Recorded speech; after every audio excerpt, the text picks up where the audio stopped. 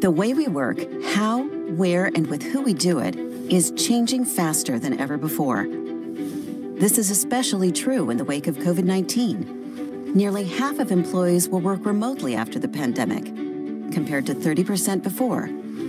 Simply put, this is a transformative moment in the future of work.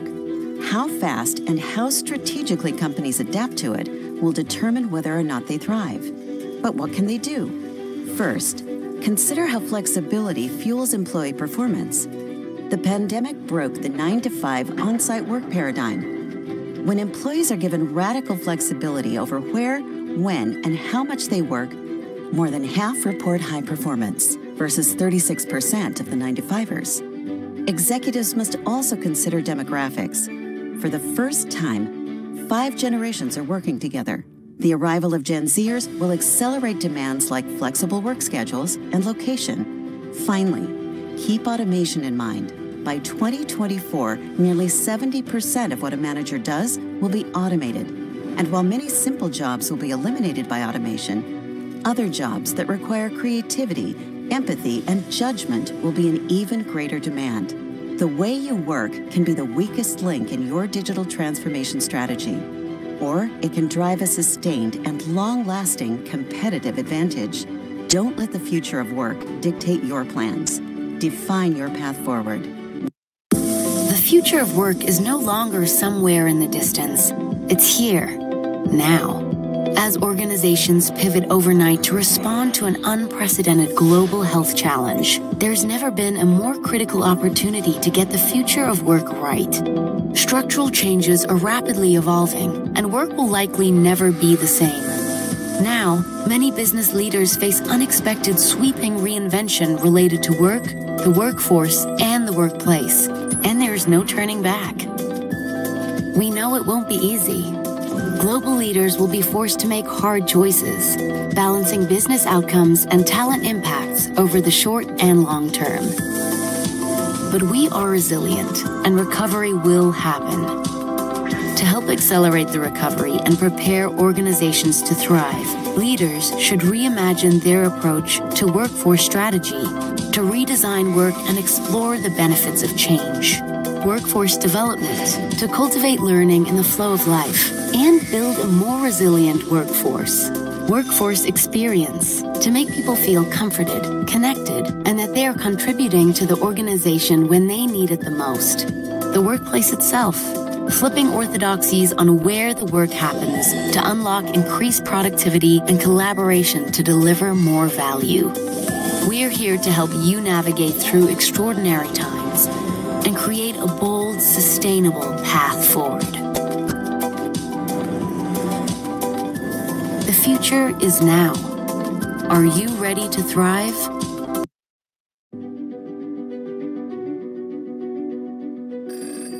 The future of work is no longer somewhere in the distance.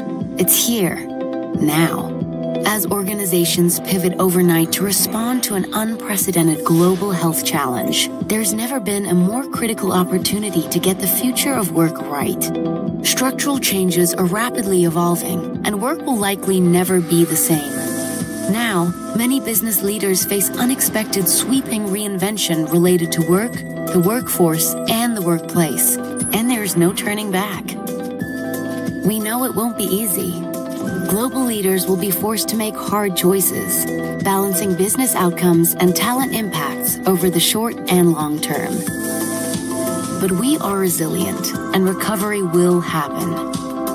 To help accelerate the recovery and prepare organizations to thrive, leaders should reimagine their approach to workforce strategy, to redesign work and explore the benefits of change.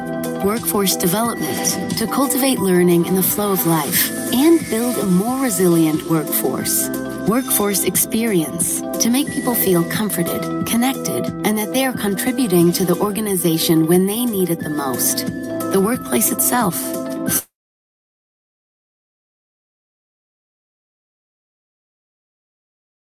More value. We're here to help you navigate through extraordinary times and create a bold, sustainable path forward. The future is now. Are you ready to thrive?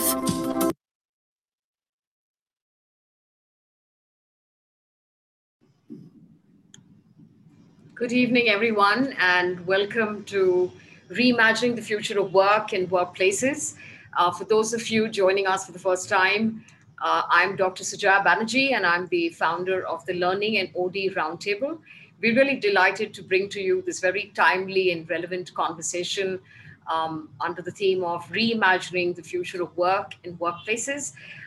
This masterclass is brought to you by Max Estates, and we're really delighted to partner with them on something that's really topical and relevant to our community and to them. So, with that, let me take the first couple of minutes to do what is our usual ritual, which is to be able to announce our forthcoming events at the Learning and OD Roundtable. And for those of you who are joining us for the first time, a bit about the Learning and OD Roundtable. This is a 12-year-old forum. It's a forum of curious learners interested in driving strategic change and learning and innovation within their own organizations. They started with a group of 13, and 13 is sometimes a lucky number because we grew to become a forum of 25,000 members from across business organizations, academia. There are researchers, different kinds of and different walks of lives and industries, HR, talent, learning OD professionals, corporate communication, marketing, CIOs, all people who are interested in driving impactful change within their own organizations. So this is a real vibrant community of people who are driving change within their own organizations. So for those of you who are not yet members of the Learning and OD Roundtable, reach out to the people who helped you register for this event and find out more details on how it is that you can become part of this movement called the Learning and OD Roundtable. Here are our governing council members, people who are the wind below our wing. You recognize many of them. These are industry icons, Dr. Akhil Basrai, Adil Malia, Dr. Prince Augustine, Rajeshwar of the Indian School of Business, myself, and I'm the CEO of Capstone People Consulting, Manu Wadhwa of Sony Pictures, Rajesh Kamath of Chanakya Consulting, and Rajesh Padmanabhan of Talavi Business Catalyst. Um, Quick announcements. Our annual study this year is called the Best Transformation Stories of Asia post COVID 19. Reach out to our websites to find out more details on how it is that you can participate. This culminates in a seminar and awards ceremony in January 2022. So you still have time to be able to apply. Tell us your post COVID transformation story. And our jury, very eclectic and erudite jury, is more than interested in knowing about these stories so that we can celebrate your transformation stories when we meet at the seminar in January 2022. Coming up on our master classes is a very interesting pedagogy of learning using doodles. And this is a not to miss the Leadership and Authenticity series by Adil Malia, life transforming conversations using doodles. And I recommend that you join their series. They start this month on the 29th of July, so do register. Um, our series with Max Estates started on the 21st with our Twitter chat. We have our masterclass today, and you have some more coming up on the 4th of August when we meet on Rethinking the Future of Work post COVID 19, this time on a LinkedIn Live event. So join us on the 4th of August. Diarize this for your colleagues who couldn't make it today. Make sure that they have a chance to be able to attend again on the 4th of August. We have absolutely fabulous speakers, many of them international thought leaders who are joining in. I recommend strongly you diarize and join into this conversation on the 4th of August.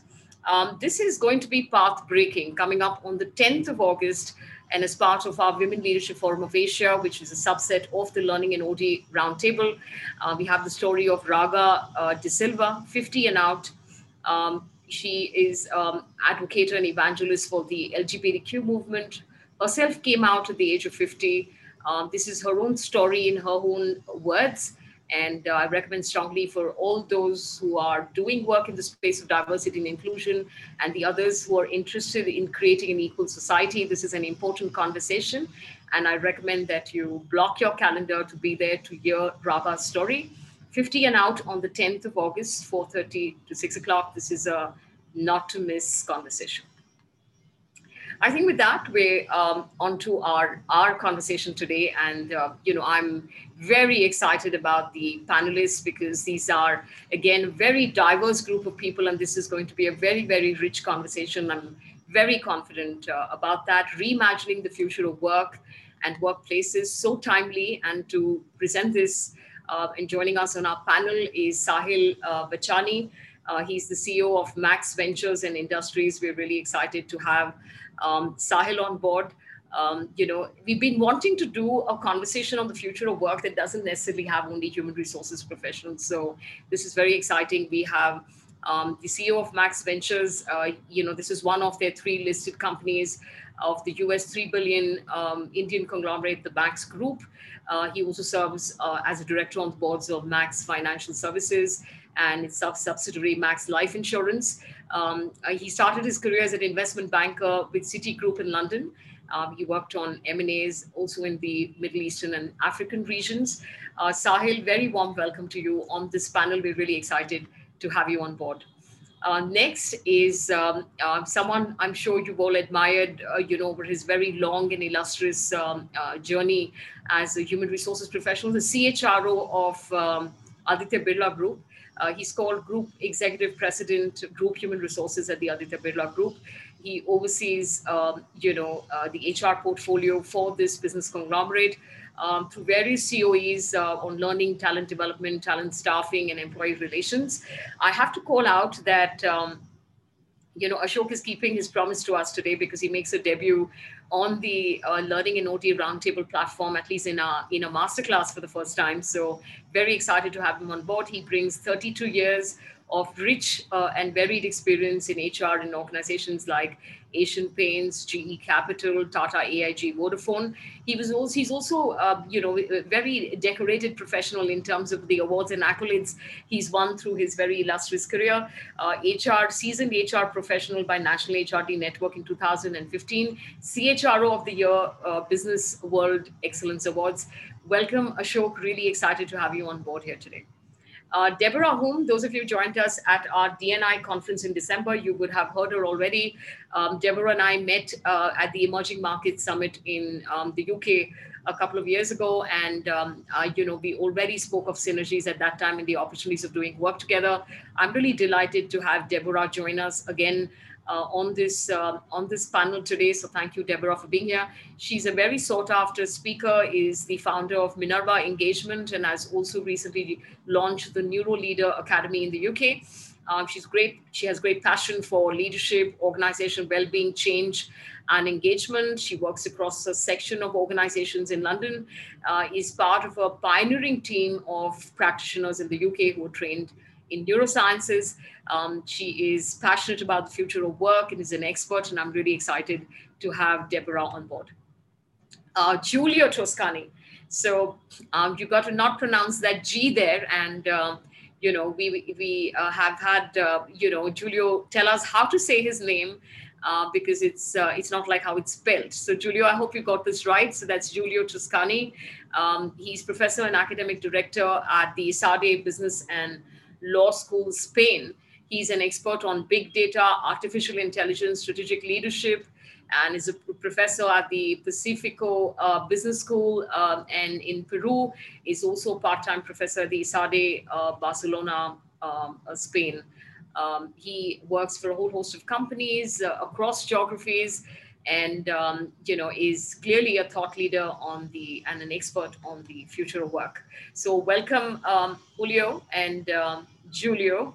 And with that, I move over to Ambrish Arora. And Ambrish, very warm welcome to you. He is the principal of Studio Lotus. Ambrish is an architect, and we're really excited to have you on board as we talk about the future of work and workplaces. Ambrish Arora is the co-founder of the design principle and design principle at the Studio Lotus. This is a Delhi-based multidisciplinary design practice, and whose work spans the domains of master planning, architecture, and interior design. He's also an amateur triathlete that really caught my attention and a motivational speaker. Amrish, we're very excited to have you on board and we're waiting to hear your perspectives on this theme. Bosco Di Mello, is a teacher. He's faculty. Speaks on polarities and leadership and change. He runs the Conscious Development Organization and does some very substantive work. He holds a master's degree in positive organizational development and change from Case Western Reserve University. He does tremendous work in the space of coaching and designs and facilitates programs in the space of leadership and change. He's a huge enthusiast in the space of the future of work, and we're really excited to have you on board, Bosco. Last but not the least, Pankaj Bansal. Many of you would know of Pankaj and his very illustrious career. He's the co-founder and group CEO of People Strong. He, is a leading HR and workforce, technology expert. He has brought forth various HR tech brands like VBox, Tagged, People Strong, Alt, Zippy. He is an active member of the CII's National Committee on Skills and Jobs, and he's also the non-executive director at VBox, a global talent assessment company in India. Pankaj has also started a trust by the name of You in You that aims to ignite the young minds by empowering and connecting them back to their roots of ancient wisdom and culture. So I can see that there's, more than one enthusiast around the space. We already have Rajesh Kamath doing a lot of work in the space, and we must absolutely involve Pankaj's venture called You and You. He closely follows and talks about trends shaping the world of work and jobs, and we're really excited to have him on board. Pankaj, in these very disruptive times, has a bit of an emergency, so he's going to join us in a couple of minutes. He's not on board at this time, but welcome to him nevertheless, and we'll have him join the conversation shortly. So, everyone, reimagining the future of work and workplaces. Quick housekeeping announcements for the participants who are on board today. Do use your chat box very actively, not just to post your questions, which you can also use the Q&A box for. Share with us your views on the themes that we're bringing up with the panelists. Share your opinions, your experiences. Very excited to see a vibrant chat box. Do use the Q&A box as well to be able to post questions so that we don't miss any of them. I will periodically refer to the chat box to be able to bring you into conversations. Quick word of advice. You do know this is on webinar mode, so your mics and your cameras are on mute. They're off. But this is simply to be able to enhance your own webinar learning experience. So you're not going to be able to speak or to be able to, we can't see you, but we want you on board. Do keep your presence felt by being able to use the chat box actively, and I will try and pick questions from both places periodically. Now, quick word of advice. Yeah, you've taken the effort to be able to join in midweek on a Tuesday afternoon with us in this conversation. I'm going to ask you to stay till the end. With the two parts to the conversation here today, we have the panel, and then we've got a live survey we want you all to be able to participate in. So stay back to be able to have that experience, because this is not just polling. We're going to ask you to be able to participate in a live survey so that we're able to use that data to be able to build on the conversation we're having here today. So with that, reimagining the future of work and workplaces, I'm going to ask Sunit to stop this presentation and to be able to bring the panelists in in the frame. So can I request all the panelists to be able to switch on your cameras? Julio, can we have your camera on? If you can switch on your camera, and if you can also, by and large, as I bring you in, please unmute so that the audience is able to hear you. Thank you. All right, so everyone, one more time, welcome to this conversation. There's no doubt in our minds that the future of work is already here. I think it has clearly accelerated 2 or 3 trends that we also already saw building up even as we arrived here. So I'm going to call out the 3 trends. And of course, in the course of the conversation, feel free to be able to add on any other trend that we already saw before the pandemic came in and accelerated what it is that we're experiencing here today. So the first one I'd like to call out is the trend on remote working. Now, I think remote working, reduced traveling, using technology for meetings. I think that was one trend that had sort of already begun. And some organizations that already had the remote working option perhaps transition to the remote working from home faster than most others. But otherwise, this has easily been one of the largest global transition programs, which actually moved so many people, mobilized so many people and technologies to be able to work from home.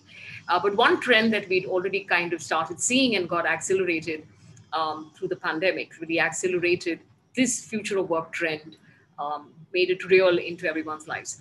The second one I'm going to call out is the trend around remote buying, which is really the whole e-commerce trend and the whole process of being able to use technology to be able to buy and make transactions.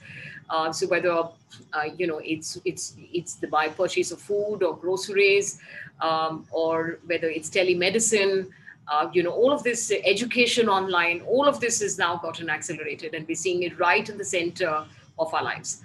And the third one that I must call out is automation. And we've really clearly seen automation with the increased amount of activities with warehousing and e-commerce going up.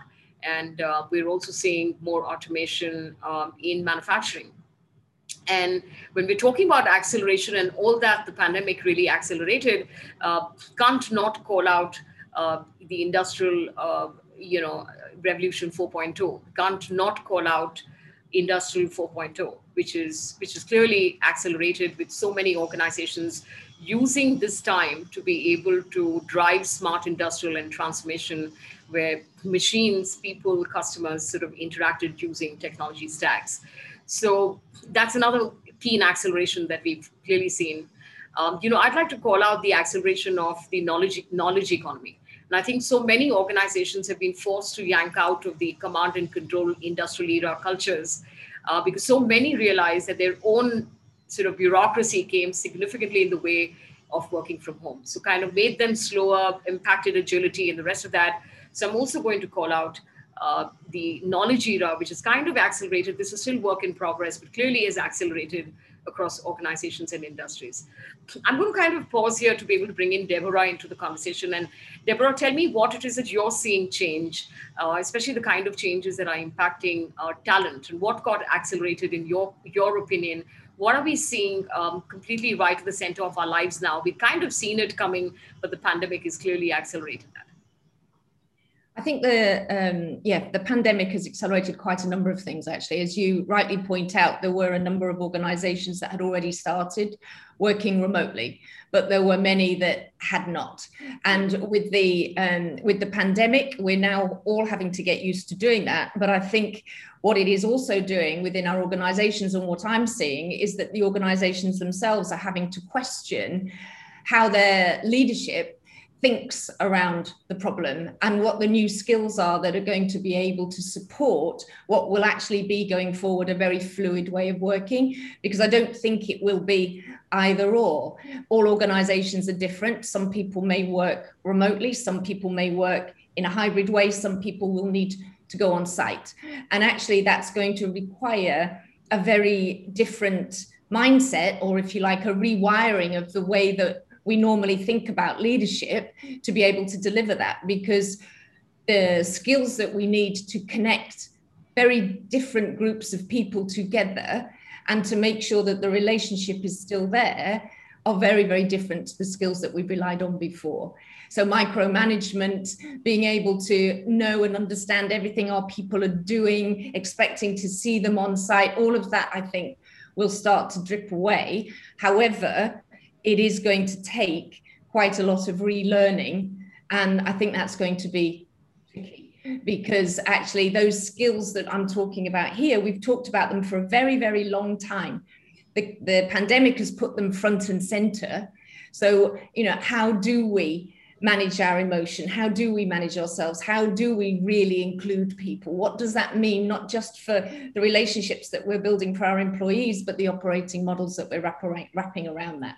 So I think I've seen a big shift, a big awareness in terms of things need to change, but we're all grappling at the moment with how to do that. And one of the key things are going to be a lot of listening, a lot of questions, and taking feedback from various different groups. It's not going to be a one answer fits all. Right. So I think with that, I want to move this over to Bosco. Bosco, what is your sense? Yeah, what does the future of work mean for talent, the way we are poised right now?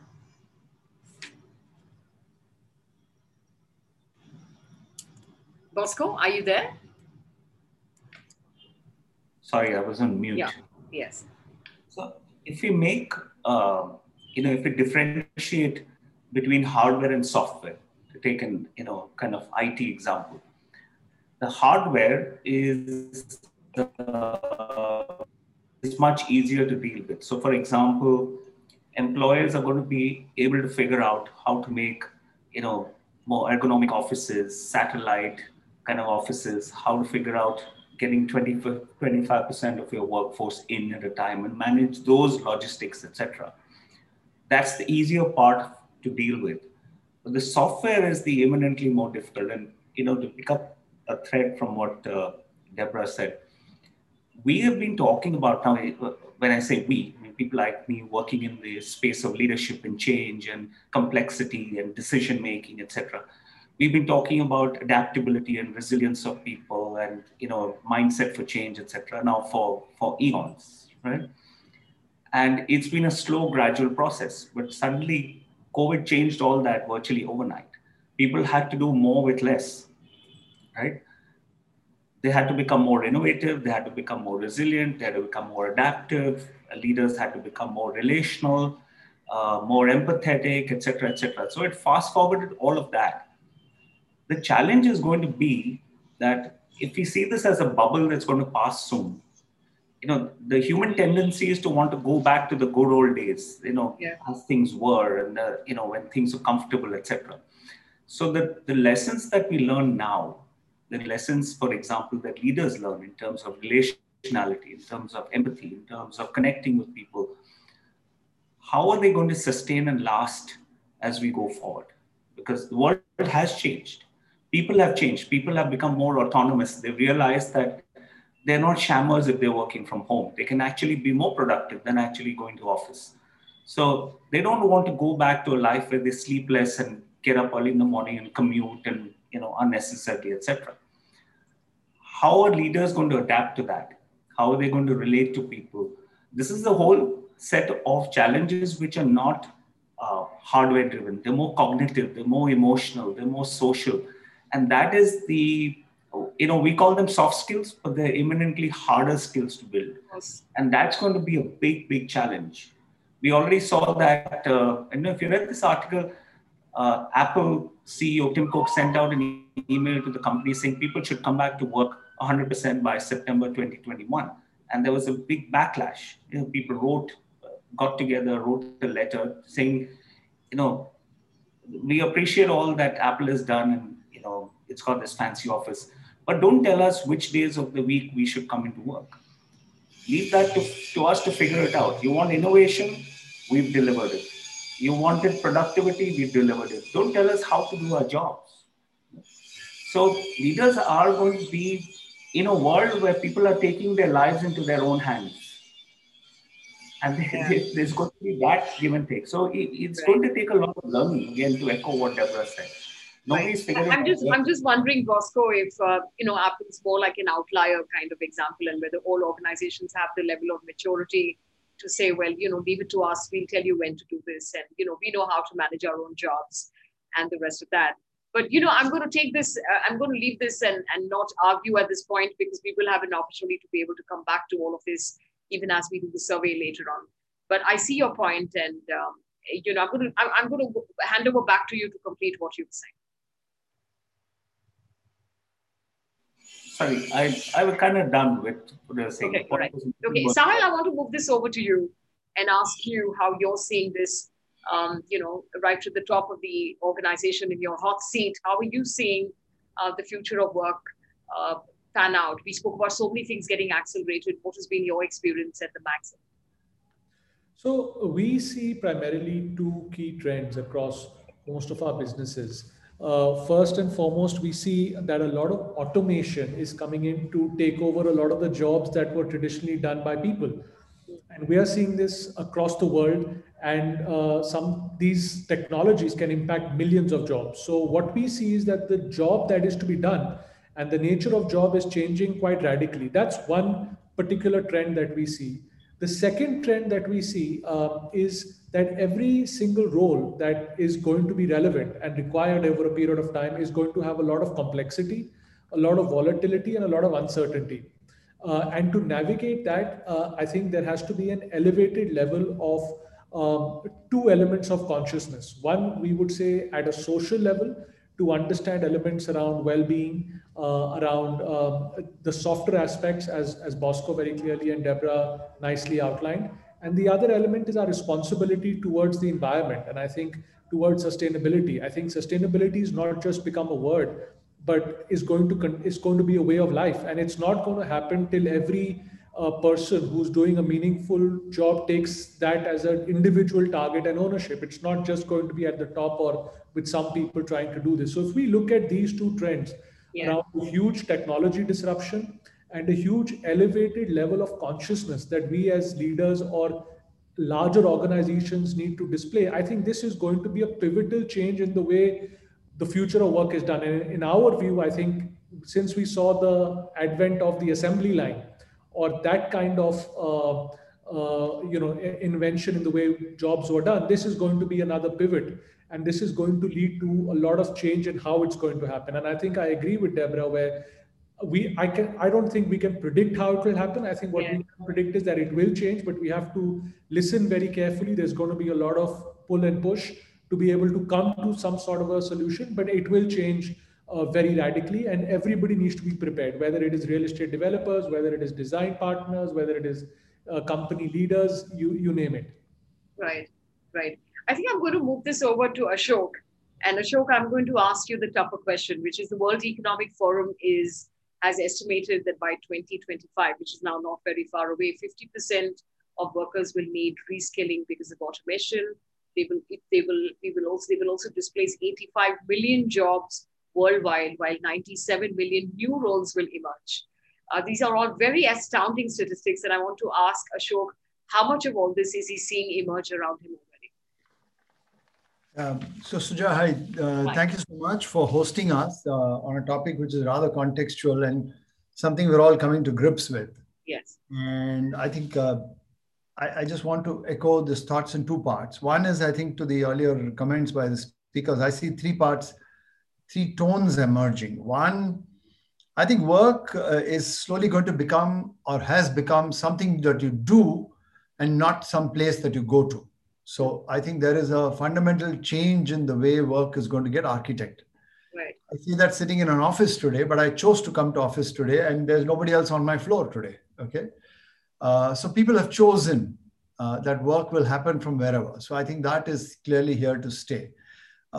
Be it any kind of enterprise, I think that definition is here. What will be done from work from home, work from anywhere versus a base location is also getting redefined. And that's happening. The third factor I see significantly, and that will have an implication, is this concept of time. I think people see more implication to time. So what is synchronous time and what is asynchronous time? And its implication to my delivery or my productivity or to learning that I seek to achieve, or to importantly, the social connect or the team collaboration part. I think these three factors are getting affected by the synchronous, asynchronous thinking, saying I don't need to come to office to do work, but I might enjoy a certain social connect, which will have an implication to culture, productivity, values, and so on. So I think that is coming up as a very significant tone to company to make choices. Skill sets, which I see emerging are, at one level, there is clearly a change happening. Change is calling upon many of our skill sets, and I think Sahil mentioned that in passing clearly. Many of the skills today will be redundant in the days ahead. I don't foresee that as a job loss panic, but I see a reskilling tone which is coming up. Mm-hmm. I think this mindset has to first get reskilled. I know mindset, reskill, change the mind, change the software of the mind. I think learning agility, I can't anymore say this is my role, this is my competence, this is my capability. For example, we are now recasting many of our what is called competency frameworks and methodologies, which were cast in stone and training materials built on, to say, can we rethink some of those to make it more flexible, more hybrid not in terms of physicality, but more hybrid in terms of learning agility. That's coming up as a big thing. Do I have the resilience to relearn? We are coming across two types of leaders who are able to show the flexibility, agility, and bounce back. And in a way, the humility to say, I don't know this piece, I need to learn. It's now reasonably fashionable to say digital on every sentence, on every role and every function. But what does it mean to my implication? What does it mean to re-architecting my work or the ecosystem? I must start with saying, I don't understand it, let me fix it. I can't come from a position of authority and that architecture is gone. So resilience coming across as an important change. I do believe productivity and innovation are coming together. Importantly, coming together. I think it's no more productivity or new ideas and so on. The leaders of the future, HR people of the future, must understand that there's an ecosystem change in organization design to architecting the changed workforce, and therefore looking at productivity, innovation, coming together to form new skill sets. So I think those are some of the things that I believe. Some evergreens will always be there. Things like analytical skills that you spoke about in our conversation earlier, taking initiative, being proactive, bringing that passion and zeal to the table. So I sense there's a re-architecting of the mindset, which will then follow into functional and behavioral skill sets, which will follow later. And in a very odd way, one of my business leaders said, listen, this phase is not for the weak-hearted. And I said, so why did you say that? So he said, listen, if you've got used to success, if you've got used to this, I belong to company A, B, C, D, and you're corporate and you're kind of comfortable, the future may not be yours. So are you agile? Are you willing? Are you humble? Are you appetite for change? Are you vulnerable to learning and change? I think that's the call, irrespective of the function you belong. I think those are nuances which are emerging, Sujaya. No, I think very well said, because clearly none of us have ever led teams in the middle of a pandemic before. So this is such a leveler in so many ways, isn't it? Kind of, I mean, the humility you're talking about and the vulnerability to be able to learn, to start again, to build new skills is actually absolutely at the center of being able to sort of win in this very tumultuous kind of times. So very quick one before we get. I just want to add one kind of a new challenge, which is we see emerging. That, and it's a very specific skill set for business leaders and HR leaders, functional leaders to consider, that your ability to reinvent the business model. I think Deborah spoke about it. The whole business model archetype is set to change. Care of your delivery mechanism, your customer mechanism, your ability to even address markets or opportunities is set to change. So we don't want a CEO to run the institution. We want a CEO to relook at the business model archetype and consider operating systems changes where required, and therefore change the kind of people you need at times to address that. So I think that is a higher order strategic skill set which is coming up as a call. And I can say it's coming up even for HR. You can't have the HR guy doing the processes stuff. You need somebody to think different. I think that's right. So Ashok, a quick question for you from the audience. And we have, I think, Saikat saying, can you explain the asynchronous and synchronous piece that you just spoke about in the context of time? It's not clear. And so he's asking for an illustration. Yeah. So synchronous is where time has to match what we do. And unless the time matches, so unless we sit physically to have a cup of tea, we can't have a cup of tea together. More and more, you will see the synchronous activities are starting to happen around social interaction, around team, around collaboration. Importantly, around new joinee induction. We all talk about culture and values and imbibing onboarding processes in HR. But how do you do that if the connect with the employee is completely digital? It seems that when there is synchronous time, an employee has face time, there is connect, there's a social connect, it leads to better even work from home patterns. And we've been studying pure work from home, hybrid versus coming to office, and we are finding the value of synchronous time very high. Our training programs are changing from synchronous and using a mix of synchronous and asynchronous. Asynchronous is when our times doesn't have to match. What started as so-called e-learning modules is now going completely digital in the form of your experiences. And both the faculty and the trainee can completely accentuate the learning pattern through a mix of asynchronous and synchronous. I do believe you need both. But I think technology is allowing you to make those choices. And I think as corporates, we are making those choices to say, what do we need to do where, with whom, and how to determine what is called employee experience or a learner experience. Right. I think that's coming up. Importantly, my sales teams are working with customer experience, all are the same logic. Yeah. I'll leave you with that. Good point. I think with that, I'm going to move over to Julio. And Julio, I'm going to sort of reiterate those numbers, astounding numbers from the World Economic Forum, which is claiming that by 2025, 50% of people will need reskilling and that 85 million jobs will be displaced the world over. What is your own sense on what you're already saying? We're not very far from 2025. Yeah, what do you see already happen? Yes. Yeah, we are not definitely far. I think we got accustomed to this kind of prediction of always going around round numbers.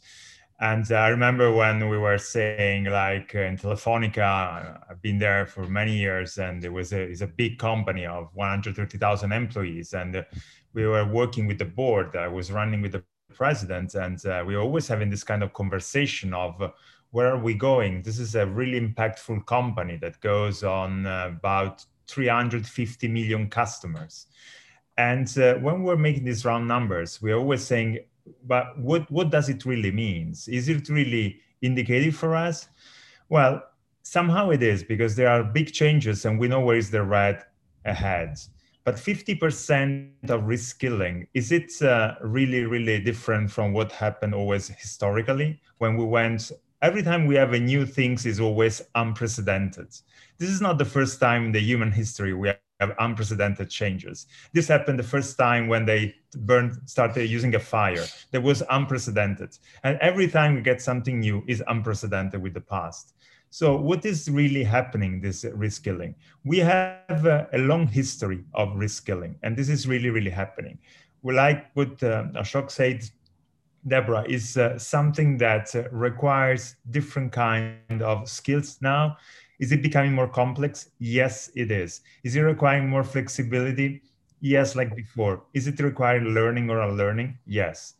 But I think that one element of this 50% of the reskilling is that is happening, is definitely happening.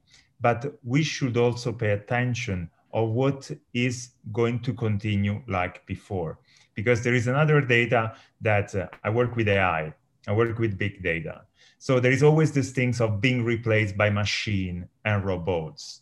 Yes, you see the data is very similar. This number is 47% of the job will be kind of replaced by AI. Yeah, but only 9% of the jobs will be fully replaced by AI. So it means that the change is going to affect something, but not fully the reskilling. You're right. Well said. Thank you. I'm going to move to the next one, and I'm going to bring in, I want to bring in Bosco here. And Bosco, I want to talk about, the top 5 skills. Again, World Economic Forum, 5 top skills that have been identified for the future of workforce. I'll call them out so that, I think you have them as part of the thread sent, but I'll call them out. So analytical thinking and innovation, active learning and learning strategy, complex problem solving, critical thinking and analysis, creativity, originality, and initiative. So, I mean, it sounds like quite a punch to pack. What's your sense on what are you seeing organizations? You work with organizations, helping them manage the future of work.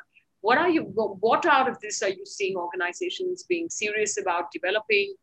Which are the areas that are part of your leadership capability interventions? Tell us a bit about capabilities and the future of work, getting prepared and ready for the future. which we're saying is already here. So what is it that organizations are doing to cope and prepare for it? I think what I've seen is that the one thing that hasn't changed, even before COVID, organizations are talking about the fact that leaders, especially, and now when I talk about leaders, I'm not only talking about C-suite, VP level, etc. I'm talking about leadership at various levels of the organization, have to learn to deal with complexity because the world is changing. Before COVID, it was tech that was changing, the fourth industrial revolution that was changing everything, and we had to wrap our minds around that. But the world is just becoming more and more complex, and COVID's just added another curveball to it.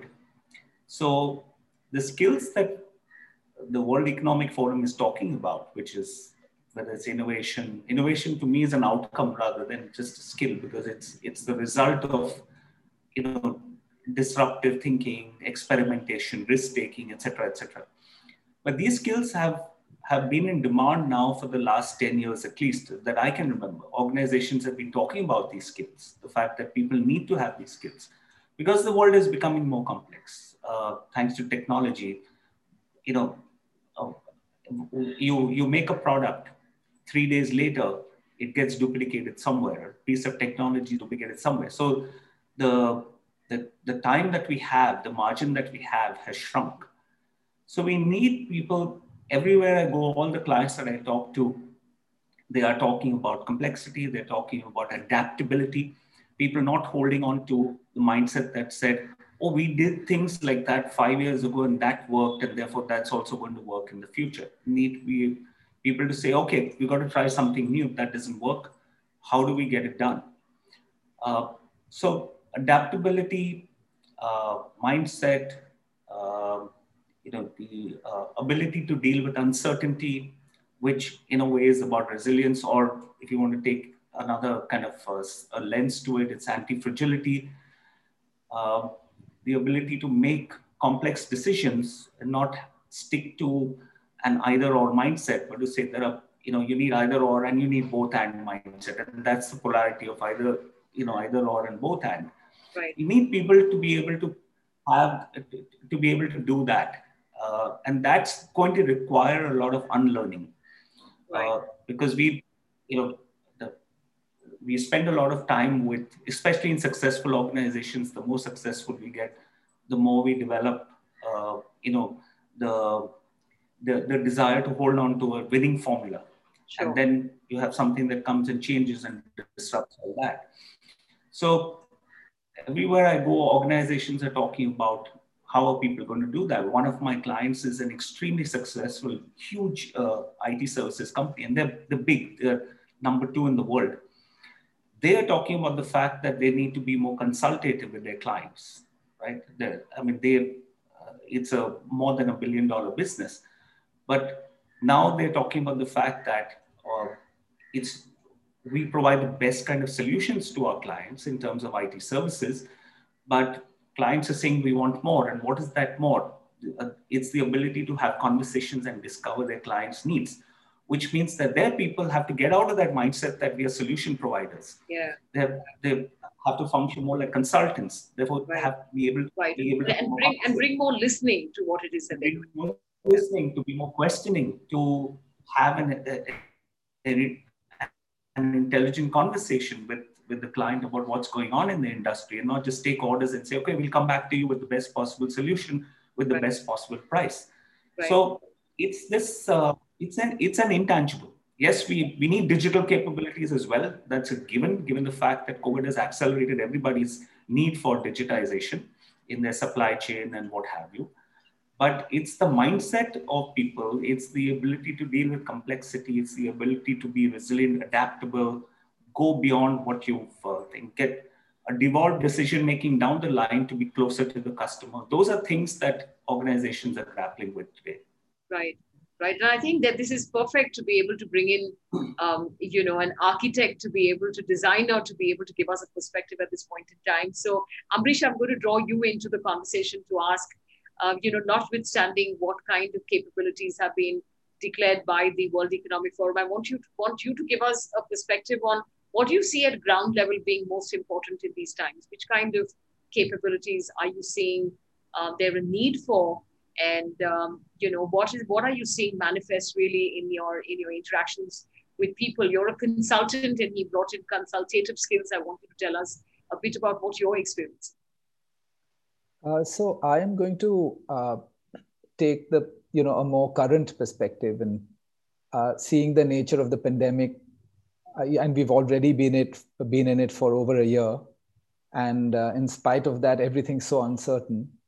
So I would be hesitant to project into the future, but the only thing I think that's really, really clear is that the whole situation is extremely dynamic, and it needs for all systems to be highly adaptive to emerging scenarios of various kinds. Now, we work with multiple clients, both corporates, real estate companies, and the challenges faced are very, very diverse. So I'm going to try and kind of build on them separately. And I would like to start with an inside-out approach, wherein we are looking at two user groups. So we are looking at designing for employees. So really, why do they want to come back to work? So this whole talk of hybrid or work from home or whatever, but ultimately there is this recognition that there is an element that coming into work brings in. And then there is the perspective of the organization or the company, and why would they want the employees back at work? And there is what's at the cusp. So, what our research has shown us is the biggest reason for people to come back to work is social interaction. I mean, it's far outweighs everything else. And connecting, thereby connecting to company culture and interacting, the serendipity, that happens when you're in a physical environment is something that a linear environment like a digital interaction does not allow for. So it's all the non-linear interactions that the physical space brings alive is what they want to be back for. Well, a very significant number of people want to be back in at work just to separate home from work, home from office. And it's something that gave rise to the co-working culture and the rise to the third place, where there was the home, your first place, office, the second place, and then the need for casual independence at work, Right. So this need of casual independence gave rise to this idea of the third place, which mushroomed into Starbucks being synonymous or analogous to the co-working kind of culture, right? I mean, you always, the closest analogy you find is a cafe, for want of a better word, people, always refer to Starbucks.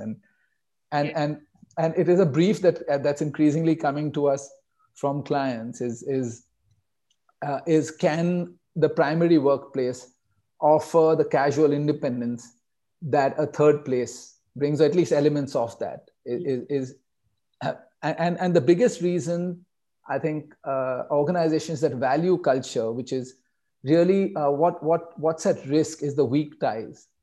So it's the strong ties are established, hierarchies are established, operational efficiencies are established, but the weak ties where people don't interact unless they need to totally fall apart. And companies which have a very strong, it really depends on business objectives and cultural objectives of an organization, but companies that focus on culture really, really want to crack this one and really see their culture at risk. And what's in the way of it? What are the primary concerns of people? And they're really simple. There are two or three. There's proximity. So it's largely all stems from safety. So it's proximity, it's hygiene, and differing levels of compliance across employees. Beyond a certain point, it's very difficult to call out people, and depending on which culture you're in, like, maybe a country like India would have different behavior patterns as compared to Japan, and so on and so forth. But and that brings us to really what can we do, where again there are two really aspects we are looking at. One is the long-term assets that are being built. So for instance, buildings purpose built for office spaces. What is it that they need? And again, it really boils down to 2 or 3 things. So this idea of well-being is critical.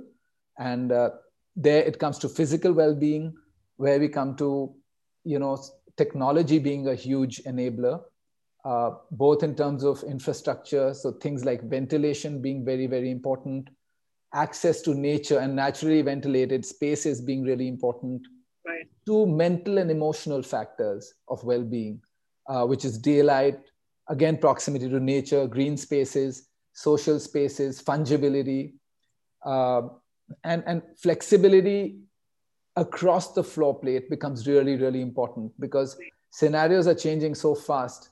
So for instance, when we designed a building for Sahil, the new Max house in Okhla, I think this idea of sustainability was set, it's at the outset we started there saying that, and sustainability is not just environmental, it's got a LEED gold rating, but that's fine.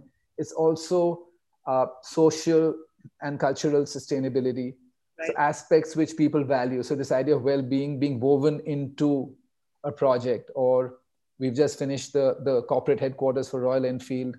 Again, there's been this whole kind of dialogue with the management teams on how much flexibility and how much kind of structure needs to be woven in. The entire building is naturally ventilated with very, with only workspaces being air conditioned, for instance.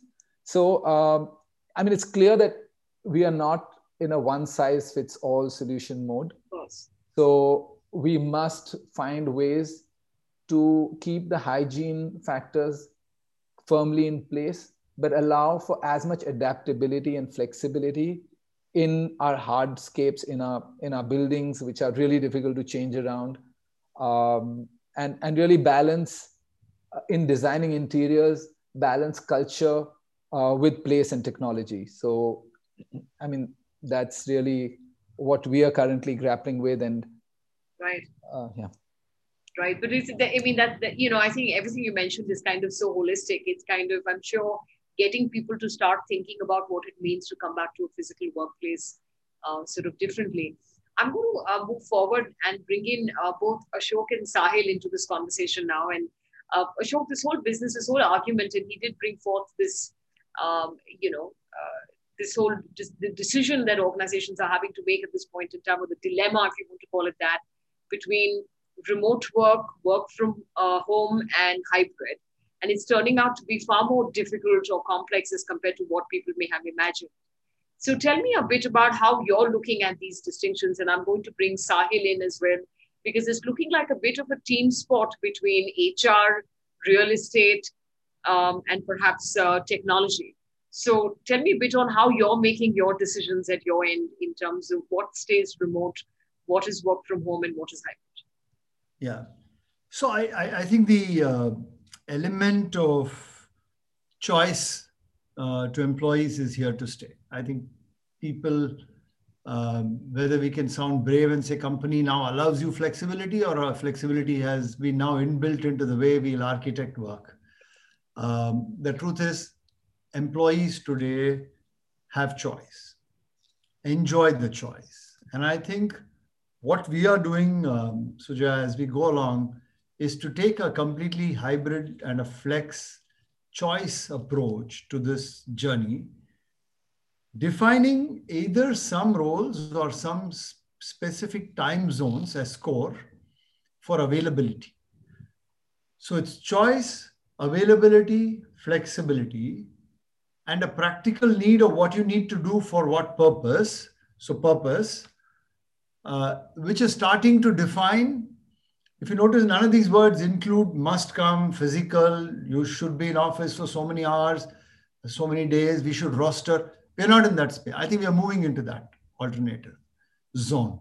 And yet you will have some roles which need to be physical. If I need a garment designer to touch and feel a cloth and cut and work with different shapes and sizes, I need to provide a safe zone. So real estate, safe zoning real estate is starting to become real, where you have employees actually having to come in for a purpose.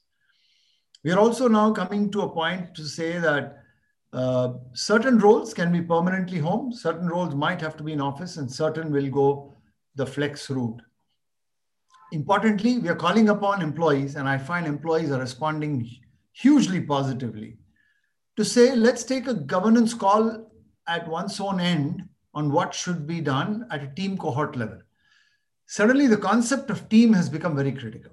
And we have seen huge joy in not just looking at organization and an individual and policies and rules and processes in between, but to lean on this beautiful cohort called the team, saying, do what is right upon the company and for yourself and the team and make it happen. And we are sensing that periodicity of social connect simply liberates.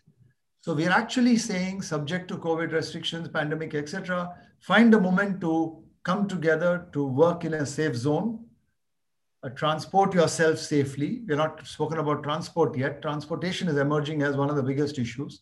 Even in our factories and retail locations, we're actually encouraging people to connect socially, connect to customers where you have to connect.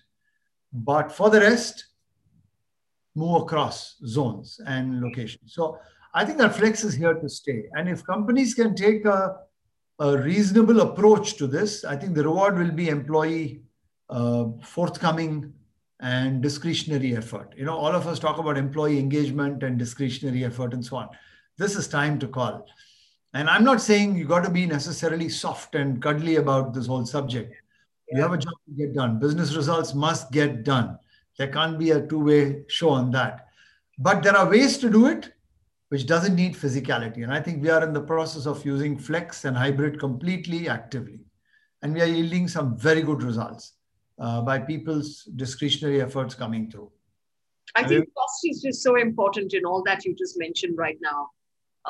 People repay trust. So people have actually said, thank you for trusting me with what I do. So even measures like performance, productivity, I don't think we've cracked it yet, to be fair. When I say it one shot, it looks like it all kind of stands landed. No, it isn't that way. I think we are grappling with subjects on productivity, performance, and trying to recast some of the archetypes with which we work. Importantly, leaders, and I have a whole range of them, from young to senior to statured to olden to modern types, I think are coming to grips with the change, and rather quickly and happily. Again, we are encouraging them to talk cohorts and talk teams and role model. And I think it's going well. Right. So, I'm not going to let you go till you answer a question which is on the chat box. And we have Abha Nair asking, how do we bring in equity for all in this hybrid culture mode of work? Work from home, work from office, or otherwise, is it fair, unfair? How do we plan around this? Because some people are going to find this fair and then unfair, and a usual conversation on why should we have to come and why should they have to stay, and why do they get to stay at home, and why do we have to kind of trudge along, find transport and get to work? So I think there's a question on equity for you, Ashok. Yeah, no, I think it's a fair point, but I think it's a fabulous question. I think it's something we have to come to grips with. Our joy, current, as somebody said, I think the journey is still on. Huh? So this is not post-pandemic. We are in the middle of it. So the journey of experimentation on that, for us, it's all about a certain fairness and communication of the fairness through our practices. So if fairness is a smell, huh? It's a smell test. Reputation is a smell test. If I'm good or bad, you'll smell me out for it. I don't have to tell you. It's not the number of stripes on the shoulder. You know my authenticity or trust when you know me. Okay. So it's there or not there. So I found that if your policies and practices, the so-called flexibility is consistent, it's fair, well communicated, debated. We've had debates with people to say, hey, if you're a designer who needs to touch and feel cloth, you need a situation, I can create a satellite office for you, but you must come into an ecosystem where you have to operate that physicality of that architecture.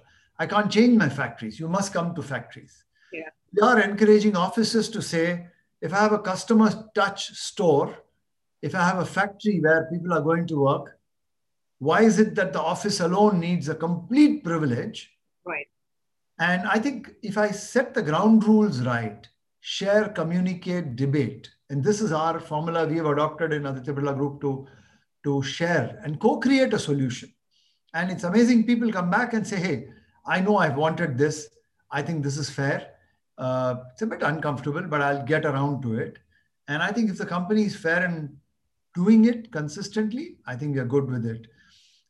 Equally, I think all companies, I must credit all corporates across the country and maybe globally as well, for being very considerate to people who are in the middle of the pandemic, Right. who are affected by the pandemic. And I think that policy of care is coming back as fairness. And I think if we continue the journey of not being completely pedantic or stupid about our own policies, and the average HR mind in our head needs to allow that flexibility to happen, I think people will enjoy it, will know hybrid. In some offices, for example, we have said coming back to base location is a must. In 2 of our offices, we've given up 50% real estate. In 2 of our offices, we have started rostering. In 6 of our offices, we have said no need for rostering, work at cohort level. So we are working, if you see, different models and different assumptions. Yeah. I suspect firm will develop over these solutioning. Right. So keep it flexible. Thank you. I think that is a very, very good, comprehensive response. Lots of food for thought. I want to turn this over to, can I get Sahil into the conversation? And Sahil, you're kind of double hatting in a way. You're looking at a real estate business, and you're also double hatting as the head of a business where you yourself employ people. Give me a sense on this dilemma between remote working, working from home, and the hybrid. What are your considerations when you're deciding that? And when you talk to your clients, how is this team sport working out between you, HR, and technology? Yeah, no, great point. And I'll take the lens of as a developer, because I think Ashok has very beautifully articulated the lens as a corporate. But from a development perspective, we've done about 500,000 square feet of leasing last year in 2020 during the pandemic. And I'll just share some experiences across clients that we've had. Almost all of them are now taking the approach of, actually, there is no fixed golden rule. It depends. So for some teams, it's a hybrid approach. For some teams, it's a work from office approach where they need to be there, you need to connect. For some, it's work from home. So the nature of the job is driving what is the decision a corporate is taking. Right. Interestingly, though, I will caveat this. We are seeing very early trends of a lot of clients saying, if there is a team, and if half the team is working from the office and the other half of the team is working from home, that's not working. The hybrid within the team is not working. So what Ashok said as an example for the Aditya Birla Group is actually so true, is that the team has to move together. If everybody is remote, it actually works well if you're all on Zoom like this. But just as an illustration, if this workshop, half of it was in person and half of it was in Zoom, I guarantee you, you wouldn't feel as good about it. So that's one data point. The second lens that we are taking as a developer for future developments is actually, interestingly, the Paris model. It's called globally the Paris model, and Amrish can possibly tell us a little bit more. But the idea is that the mayor of Paris is putting together an ecosystem where everything for what you want to do in a day-to-day life is in a 15-minute cycle ride. I remember before we started, Ashok was having a little bit of banter with Bosco, and he said, the drive from one part of Bombay to the other, and he was, like holding his head. But the truth is, we see, if you look at cities, how they were designed earlier, right? It was all the schools go this side, all the housing goes this side, offices go the other side, and healthcare goes the other side.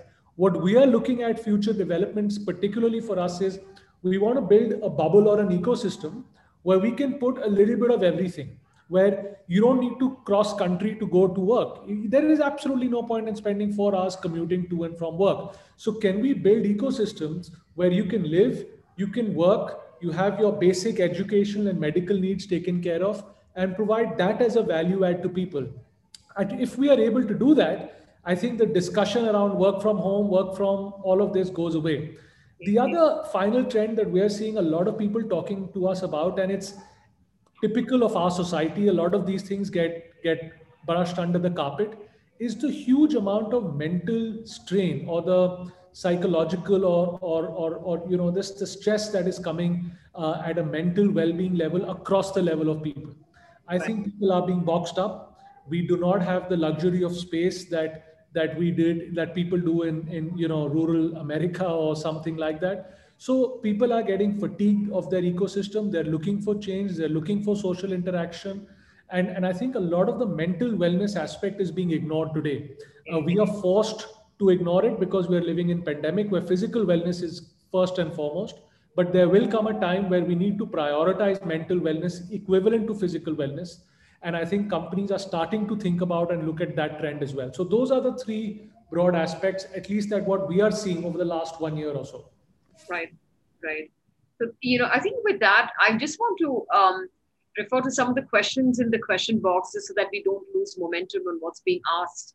And I also want to take the opportunity to be able to welcome, Pankaj Bansal. So very warm welcome, Pankaj. You promised you'll join towards the end of the conversation. I'm glad that you're here.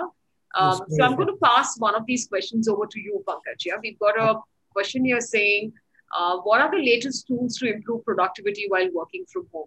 And, given your background in tech, I can see you're perhaps the most qualified on the group to be able to answer this. Thank you. Thank you, Pooja, for getting me here, and extreme apologies to all the participants and my co-panelists. Hello, Ashok. Hello, Amrish. So good to see you and other friends. Wonderful to be here. The question that you asked is that the tools required. So I was just building on what Ashok said. Probably I look at it in three buckets. One is the collaborative systems. We cannot say that our ERP will take care of the processes. It is not possible. We need to have collaborative based systems. That's why you've seen what Slack has done to the world, right? Yeah. So employees have gone ahead and taken Slack. You don't need to buy Slack per se. So that's one part. So collaboration has been ignored and it will become an important part. So that's one thing. Second element probably here will be what Ashok touched upon, rostering applications. It's undermined, but it's become the most important element. So that we realize, because your productivity will be hampered if you cannot do it at the smallest unit. So here, the lowest common multiple will come into play, not the highest common factor. Every function will not require rostering. So that's the second element, which is the lowest common multiple for rostering application. And the third element is something which Sahil mentioned, which is on the health side. I believe that like we have a customer called Carlsberg, and they have deployed an application which tracks everything related to COVID. Now, so far, we don't have privacy laws which are creating problem like they're creating in other countries. And I'm not getting into GDPR issues and other parts. But I'm saying these three elements will help people feel safe, feel productive because they know what to do, when to do, and finally they feel collaborative. So collaboration, rostering applications, and health apps is what I feel will help us to perform and be better productivity. Super, thank you. I'm going to, with that, move back to both Amrish and Sahil to be able to answer two of the questions we have here on the Q&A box. So I'll move to Sahil first. And Sahil, I have somebody asking us here. Could you name a few developers, office buildings that are new and prioritize health and safety as that is a top priority for our organization? Do you want to respond to this? Yeah, that's a very biased question. Yeah, I have only one answer to that. That's Max Estates. Sorry, I'm being this thing. No, but I think actually what we are seeing in the real estate space is a huge amount of consolidation, where you see that there are very few developers left who will actually be doing the kind of office space that is required. But most of the organized developers are moving in this direction. Focusing on health, hygiene, and so on and so forth. We at Max Estates are taking that a step forward. In addition to focusing on health and hygiene and safety, we're trying to bring in a lot of well-being and a philosophy of work well. So, but I think, to be honest with you, what we think is aspirational today, in a few years from now, will just become basic and will become the norm. Everybody will have to do it.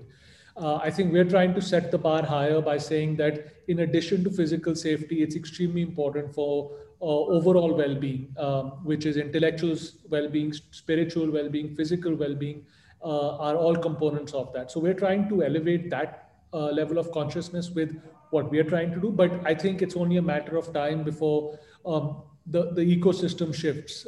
That's my view. But Amrish, I would love to hear your thoughts. Amrish?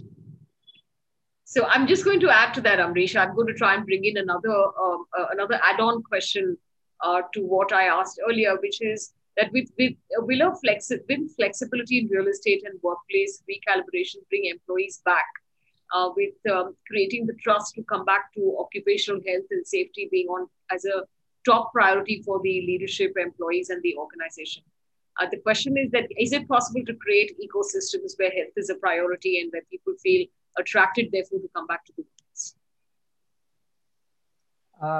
So, I think the jury is still out on what, I mean, especially with respect to the pandemic. I mean, we still don't know whether of course, we know the vaccination kind of brings, the instance of severe infection down. But beyond that, I think, like I said, there are certain key physical factors, and they've been out and very clear, which is ventilation. So one area which is seeing significant development in the last 1 year is HVAC systems, is air conditioning and air handling systems. There's a whole kind of jump in technology, and there are multiple kind of solutions coming out which deal with quality of air and across the workspace. I think those have become really, really important. In that context, I know in areas with more amenable, climatic conditions, there's a big move to create outdoor pockets of work attached to indoor workspaces, because that is very clear that outdoor spaces, naturally ventilated spaces, are several times safer than closed, sealed off spaces. Again, the idea of the cohort is something that's being taken into planning interior spaces. So where you create a bubble internally, and there are smaller groups of people. And again, there are design moves to ensure that when they interact, there is the 2-meter radius. Now, again, the jury's out on that one, whether that's sufficient or not. But these are all kind of factors that keep adding on. Yeah. I think the main aspect is behavioral change.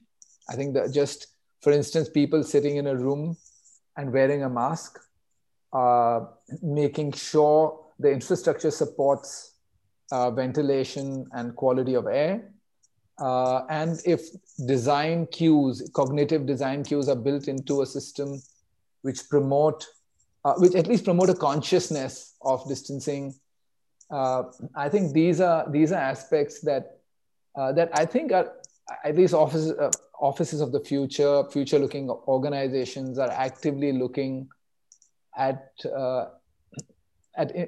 introducing such moves and measures within the office space. So there are a couple of offices where we've been asked to entirely gut the old office, which is relatively new, right, and replan it around new paradigms. So, there are these paradigms of a library. So where you walk in, you sit so you've got reflective space, you've got collaborative space, and you've got, say Skype booths. So everything's become flexible. The era of cabins for CXOs, actually, it's very interesting. There is this move to, move away from dedicated cabins for people. So there's all these moves that we see happening as we speak. And I think all of this will influence the way people come back to work. Great stuff. Thank you for sharing. Both you and Sahil are bringing in very different perspectives, and thank you for doing that. I think rest of the panelists as well, but you both belong to a fraternity that's different, and it's wonderful to have your diverse perspective on being able to look at office and office space. I want to, at this stage, close out the conversation we're having here. We could easily be here for another hour and a half, but I want the audience to get onto the live Mentimeter to be able to get some joint insights together and make this conversation really more holistic as you leave off this evening. So I'm going to bring in Pankaj because we've missed you during the conversation, Pankaj. So I'll let you do the honors. If we're going to do a quick round robins with each of you, giving us one or two ideas on what are the opportunities of these times. How can we use this adversity better?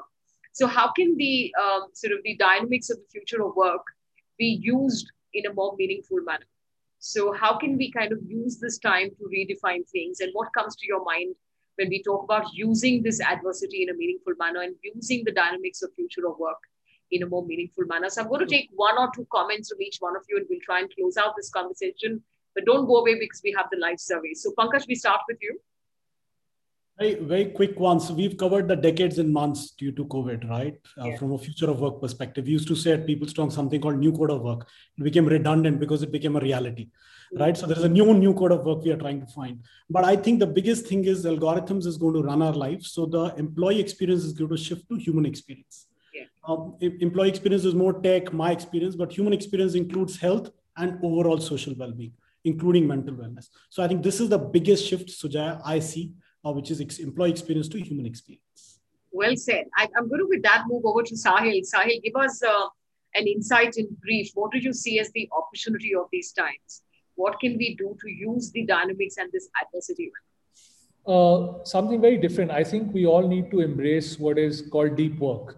I think as a society, we all like to tread on the surface. And I noticed that across organizations, but I think across every function, across every role, across every industry, we need to go extremely deep in what we're doing because of the disruption and the volatility and complexity. There is a need to adopt intense depth in every action and every endeavor that we take. I think that's what's going to enable us to come out of not this, but any anticipated crisis as well. Great stuff. Can we move over to Giulio? Giulio, give us your perspective on this. Yeah, how can we use this adversity better? What are your ideas? And keep it brief, but tell us what you think we can do to use this adversity better. Sorry, can you repeat it, Jai? I didn't understand. Yes. What I'm asking is that the future of work is set off a set of dynamics for us. How can we use this as an opportunity? Yeah.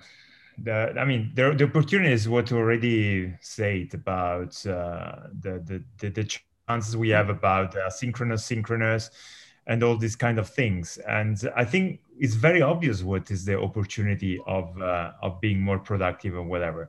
But honestly, I'm more concerned about what are the risks, what we are losing, and what are all the hidden aspects psychologically that are actually occurring. The lack, like was just mentioned now, the deep work. The deep work is becoming an issue because we are not able to concentrate anymore because we have distraction. Of course, you can concentrate and do something, but not more than 5 minutes. So this is becoming something. And the regulation about the government. So I think we have lots of opportunities if we start also tackling the disadvantages. Great stuff. Thank you. I'm going to move this over to Bosco. Bosco, what is the opportunity that you see in these times? I think it's a wonderful opportunity for organizations to embrace the polarity of challenge and support. Challenge your people, push them, get them out of their comfort zone, but also support them equally aggressively. So make them adaptable and kind of help them find adjacencies where they can expand their skill sets. Right. Great stuff. I think with that, we're going to move this over to Ambrish. What's your insight? So I will speak as an entrepreneur and what we are moving towards and what opportunity it's given us is because of the tremendous need of operating with trust and empathy. A lot of the leadership now is focusing on building self-awareness for individuals across the organization, because a lot of the work now needs to be self-directed. We are a bunch of designers. And I think that's a fantastic opportunity for us to discover who we are and for people to engage deeply with issues of alignment and purpose. Okay, all right, super. I think with that, can we move over to Deborah? Deborah, can we have your perspective? What is the opportunity of these times? Thank you. Yes, I think from my point of view, I think we've got an absolutely unique moment in time to really reposition work as a social system and all that means in terms of not just how we connect, but how we understand ourselves as humans and how we work. Technology, as we know, is moving really quick. It's taken 2,000 years for the brain to get to where it is today. And actually, if we can learn how to better use the resources that we've got, and we've got the opportunity to do that now, I think the level of innovation that can be released from that would be incredible. Even just learning how to manage our time, manage our digital time, manage our deep work. The offices are great places for distraction. We need to completely re-engineer how we work, not just from the organizational point of view, but from the human point of view. Lovely. Thank you, Deborah, for saying that. And we let Ashok have the last word. Ashok, opportunities of these times. I think all our speakers have made some great points on the opportunities. So I'm just going to add maybe another angle to it to say that I think the opportunity, the pandemic is also for the individual to stay vulnerable to learning.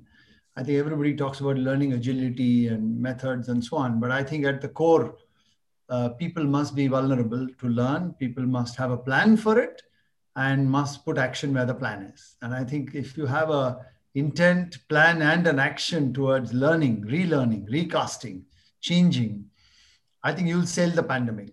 And I think that's a core to any employee goodness. At the end of the day, everybody gets up and says, where am I headed? What's my time? What's life? What's careers? I think people look for value, and we must convert that aspiration for value into real action by being vulnerable to change and learning. That's my take. Lovely. So thank you very much, all the panelists. And I'm going to recommend you all stay because we still have a part 2 of this conversation, to sort of carry on. And we're going to try and see how best we can use the time we have on hand. So everyone, the audience, we want to get your voice in. We want to be able to understand how you're perceiving various aspects of what we're experiencing as the unfolding of the future of work. And so I'm going to ask you all to get on to www.menti.com.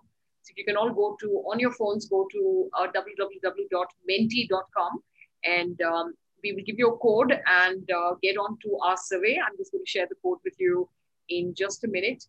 So www.menti.com, our code for our survey is 33300079.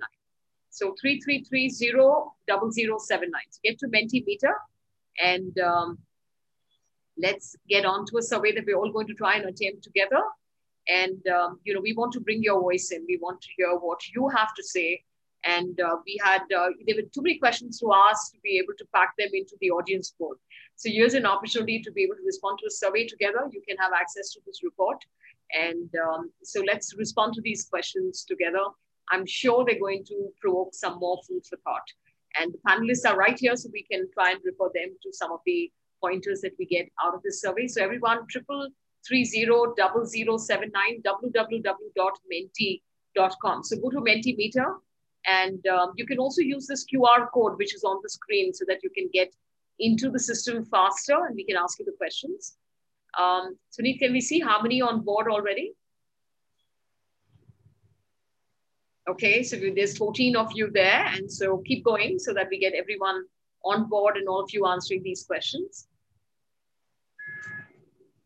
So www.menti.com, 33300079, or use this QR code so that you can get in faster.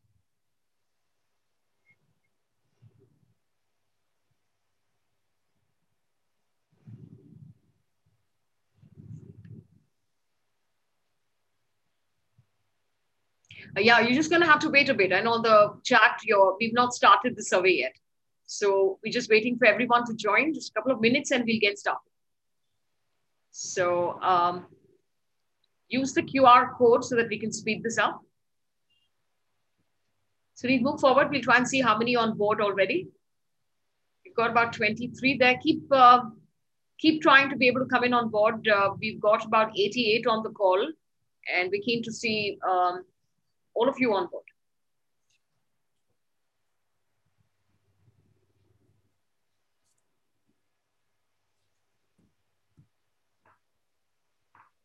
So join this using the code, please, or you can use the QR code on the screen.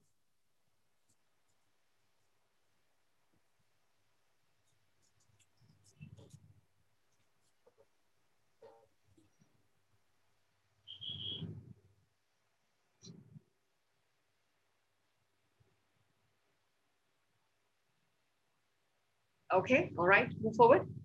And let's see how many we have already. Okay, let's start and keep joining, yeah?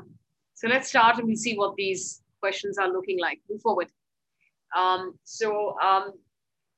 worry about your responses because we're not asking anything controversial today. And, we'll hopefully use this to be able to create a report which we can circulate back to everyone who attended the program today, attended the masterclass today. Move forward. So very first question. So do you agree that overall the work from home performance was certainly better than expected? So click agree if you agree. If you think you disagree, click on disagree. So overall the work from home performance was certainly better than expected. We've got only 4 responses so far. Please respond to this question.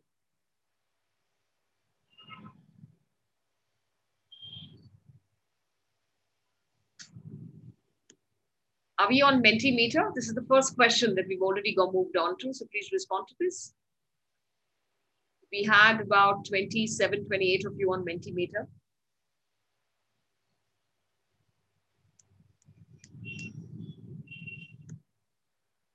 Okay, all right. You got 50 of them on Mentimeter. Okay, great stuff. 86% say yes, and we have a 14% saying no. Let's move forward. And question number 2, work from home enabled not only management staff, but also sales, administration, production staff also to remain productive. So this enabled not just management staff, but also sales, administration, production people to remain productive. Okay, right. We have an interesting contradiction between our responses in question 1 and 2 because we said it overall worked well for performance, and now we have a significant over 60% disagreeing with the rest of the people didn't quite remain productive and work from home. So interesting, these questions can provoke a lot of questions on how we perceive things, and when we actually get down to certain parts of granularity, we may not agree on everything completely. So here we have a staggering 60% saying that it didn't work so well for sales, administration, production, but it managed the rest of the, enabled the rest of the people. So interesting contrast to the response to question 1. Okay, let's keep moving. Question 3. Okay, all right. Question number 3. Despite the productivity and technology tools, work from home is not real life and is not sustainable long term. Do you agree? Despite the productivity and the technology tools, work from home is not real life and is not sustainable long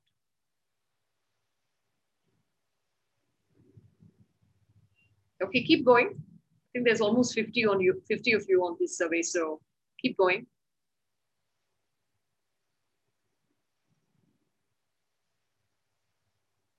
Okay, all right, interesting. So we're a large number of us who believe that this is clearly not sustainable despite the tools. Okay, lovely. Let's keep going. Move forward. Number 4.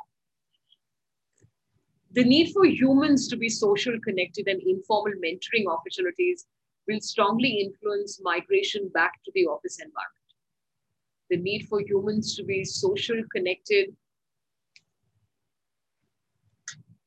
and informal mentoring opportunities will strongly influence migration back to the office environment. Okay, all right, interesting. Keep going. So we get your 48 of you on board. So let's try and get all of you on board to respond to this. Okay, super. Move forward. Number 5. Culture triumph strategy for pivot plans to work. Remote working may not demonstrate corporate culture so needed for strategy to work. Do you agree with this? Culture triumph strategy for pivot plans to work. Remote working may not demonstrate corporate culture so needed for strategy to work. Okay, keep going.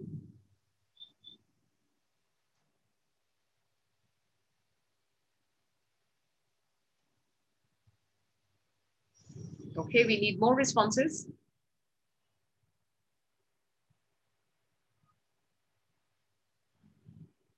Okay, all right. Move forward.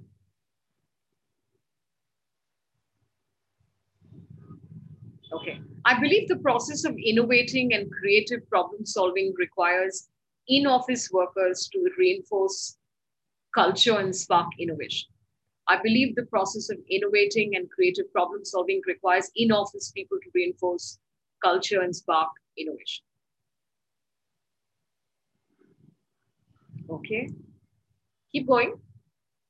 Very interesting.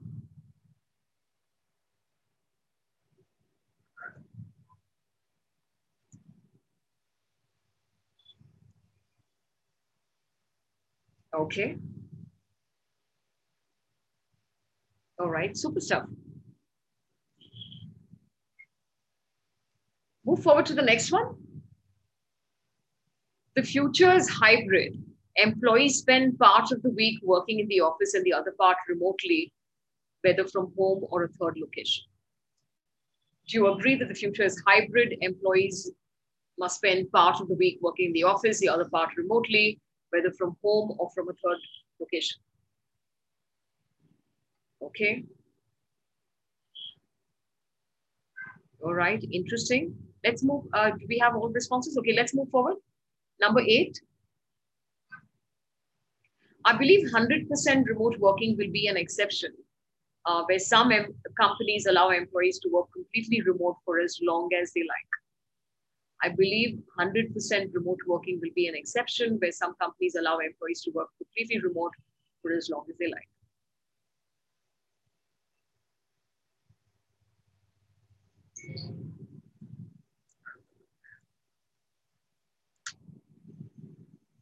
Okay, all right, move forward. Number 9.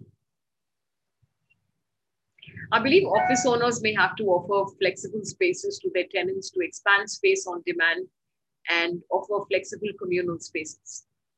Do you believe office owners may have to offer flexible spaces to their tenants to expand space on demand and offer flexible communal spaces? Okay.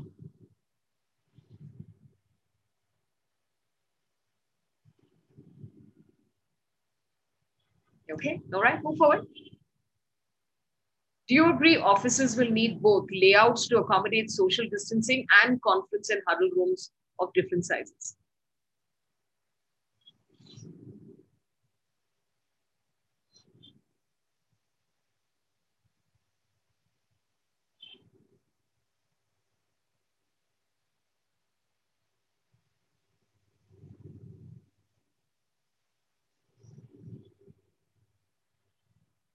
Okay, all right, super stuff. Move forward. 11.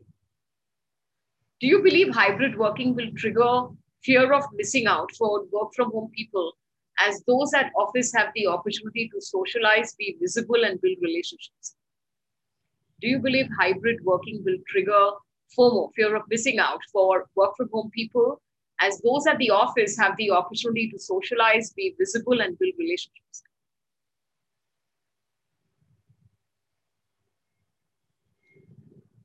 Sunit, do you want to refresh? It's not showing up. The analytics are not showing up.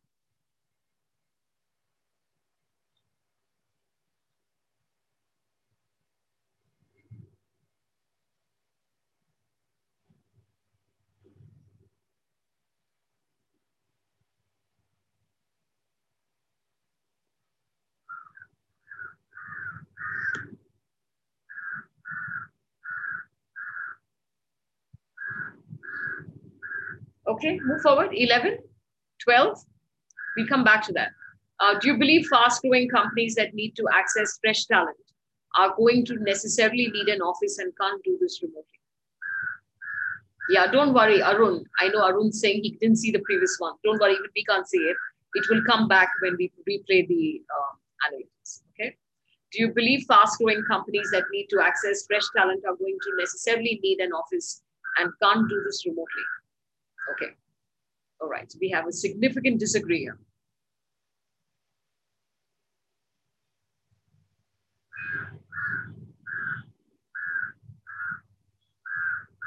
Okay. All right. Move forward. Walking spaces, cafes, village greens will make working from offices versus home more attractive. So location and what's around the office will matter.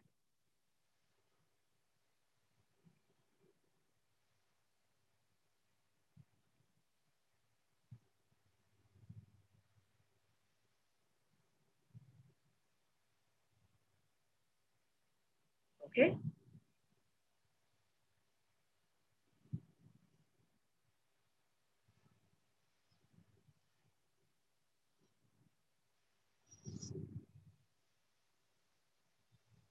Okay, super stuff. Number 14. Multiple locations of core office work from home and the flexibility to choose cafes, libraries, co-working spaces may emerge as a third option for working.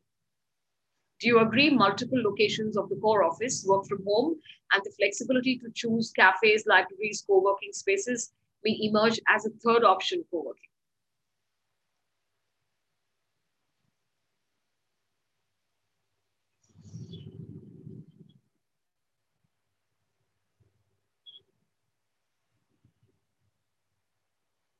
Okay, super stuff. 15.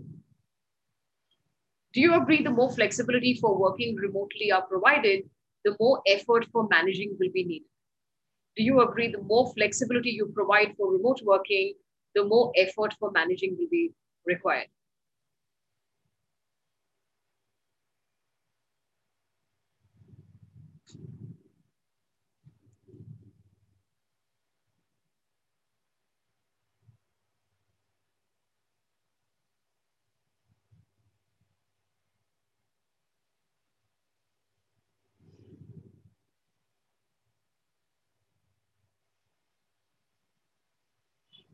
Okay, interesting. Let's move forward. 16. Reliable technologies is going to be key to enable seamless connections between employees inside and outside the office. Reliable technologies is going to be key to enable seamless connections between employees inside and outside the office. Okay, so important consideration there. Let's move forward. 17. Smart technologies to manage real-time data and facilitate meetings is going to be key to enable hybrid work. Smart technologies to manage real-time data and facilitate meetings is going to be key to enable hybrid work.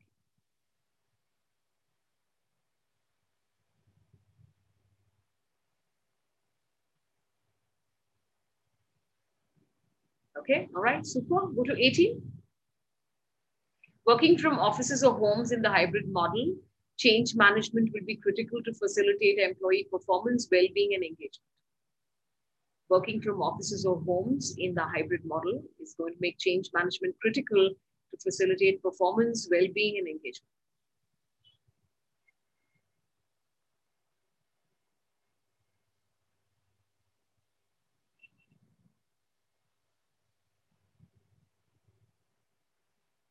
Okay, super stuff. Right, go to 19. Spaces for meditation, sports, and taking mindful breaks will be on a rise in the physical office ecosystem. Spaces for meditation, sports, and taking mindful breaks will be on rise in the physical office ecosystem.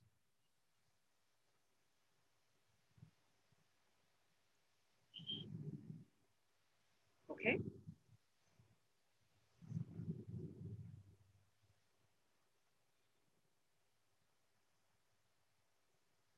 All right, super. The last one. With hybrid workplace ecosystem, what proportion of employees in your organization will most likely work from office, home, anywhere? So you need to be able to get that cursor and drag it. You're giving it a score, each category, you're giving it a score out of 100. So go on to the cursor and drag it forward and stop it at whatever percentage you want for work from office, work from home, work from anywhere.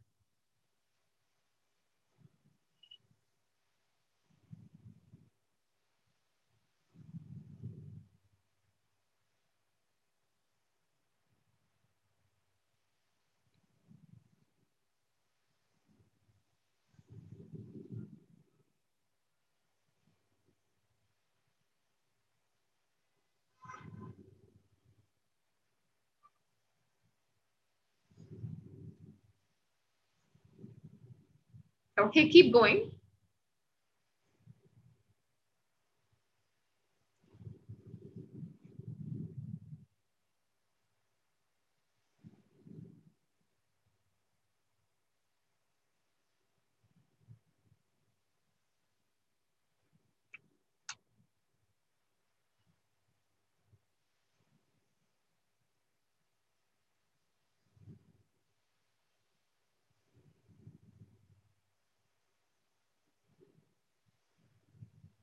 Okay.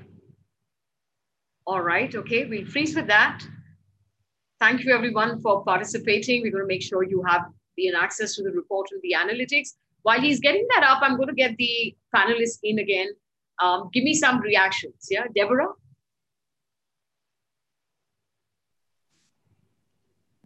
You're on mute. Yeah. I was just trying to unmute. I thought it was interesting. I was particularly interested with the question around managing. Do you think that it's going to increase the level of management? And for me, it comes back to my home really about this isn't, if we're going to go forward, it's more about leadership. It's how are we going to lead and how are we going to develop those connections and those relationships to make sure that everybody is included, whether they are there on-site, off-site, remote or whatever. And that then brings in this relationship, which the other panelists will know much more about than me, but the importance of space and technology and how that's going to connect digital and people. And, I think this is a whole area where we're going to have to think really hard and listen really hard to the feedback that's coming back through. And I also think there will be generational differences. So Gen Z will have a completely different view of it than people who are millennial. And actually, I know from some of the data I've been looking at, if you ask leadership how they've found working remotely in the pandemic, they've actually 60 plus say they've thrived on it, 60% plus.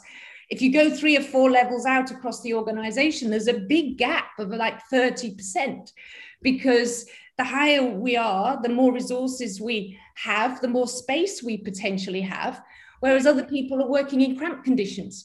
So it's really important that we don't apply our view of the world and our perspective of the world onto everybody else, which is why developing the skills to really listen, to ask those right questions, or keep asking questions, is going to be so key for me. Right. Well said. Thank you. Ashok, do you want to come in? I mean, bit of an anti-climax there, right? I mean, we came back to working from office. I mean, significantly came back to working from office. So give me a sense on what your reaction to the survey is. I thought the questions were very evocative. So well done. I think the questions were forced you to make a choice. So you couldn't sit in the middle and kind of, hang around there. Yeah. I think it was quite evocative. And I think it speaks to the tones of this conversation, which is around flexibility, around social interactions, around the fact that people will need to be created for the satellite offices, the kind of range of conversation we had. I think people are resonating to that. Now, how many companies will bite that? How many companies, because the last question, which had the 3 parts, indicated a lot of work from office, which I would have, if you poll, maybe you should poll all the CHROs, 100 CHROs of the country and say, what do you guys do? If you're going to take decisions, how would you do it? You might get a different answer. Or the CEO poll, okay? So you might get a different point of view. I thought it was indicative of the audience mood for flexibility and hybrid. Clearly, it was indicative. Right. And they chose well, I thought. Yeah. Great stuff. Pankaj, give me a reaction to what you saw here. I just saw that the so-called workplace is dead and workspace is what probably Ambrish and Sahil are designing isn't. That's how I was reading the survey. I think the traditional workplace is dead. Good one. Yeah. Very good. Yeah. Right. Good point.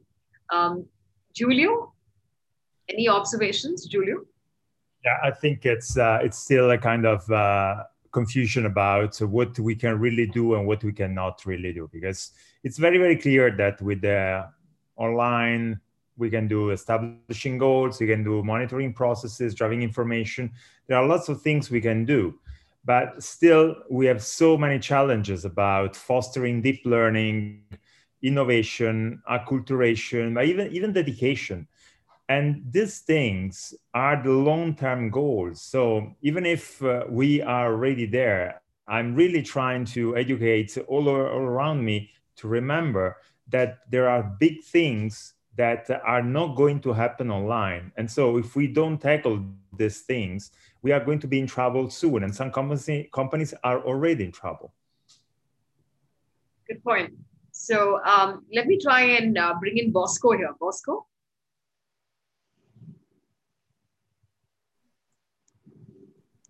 Bosco, are you on board?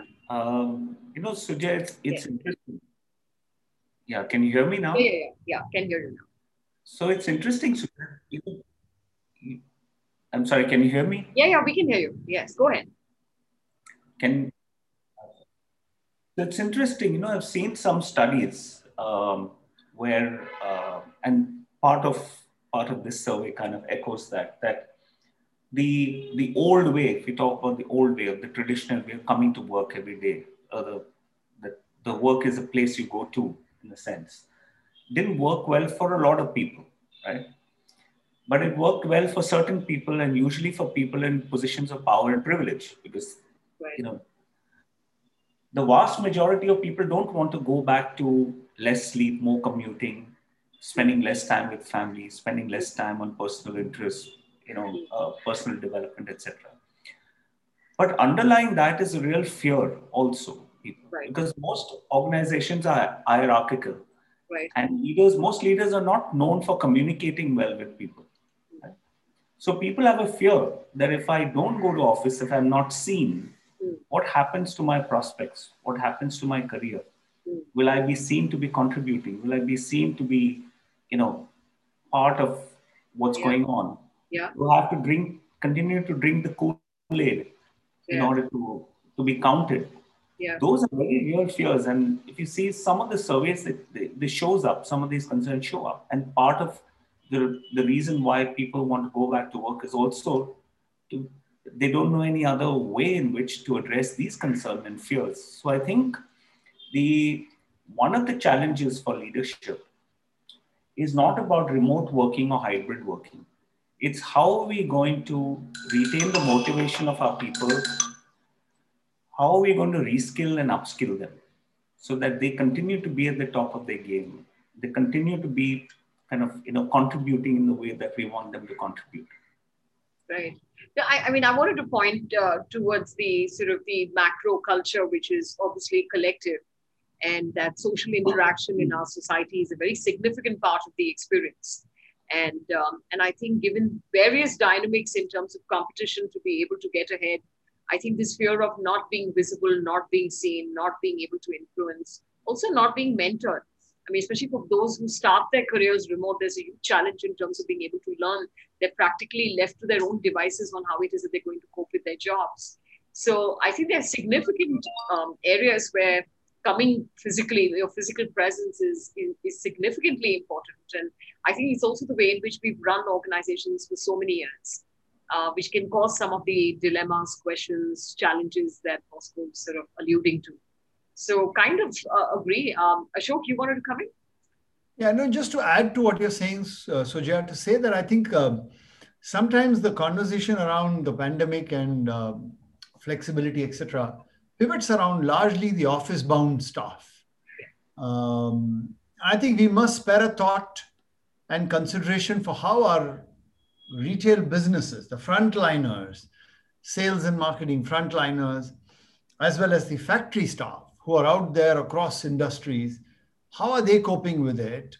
And how do we make them equally see the value of the joy that flexibility can bring to learning, careers, opportunities, and yet keep them safe? And how corporates are starting to fund two different parts of the organization differently.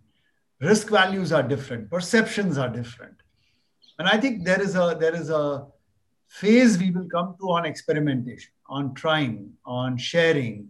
And I think corporates have become extremely open to share this phase. I've seen most corporates very competitive. I think this phase, everybody is open, everybody is groping for answers. And I think there's a nice phase of let's do what is right upon the employee also coming through. So I think just wanted to add that value to another part of the workforce. Yeah. Of course.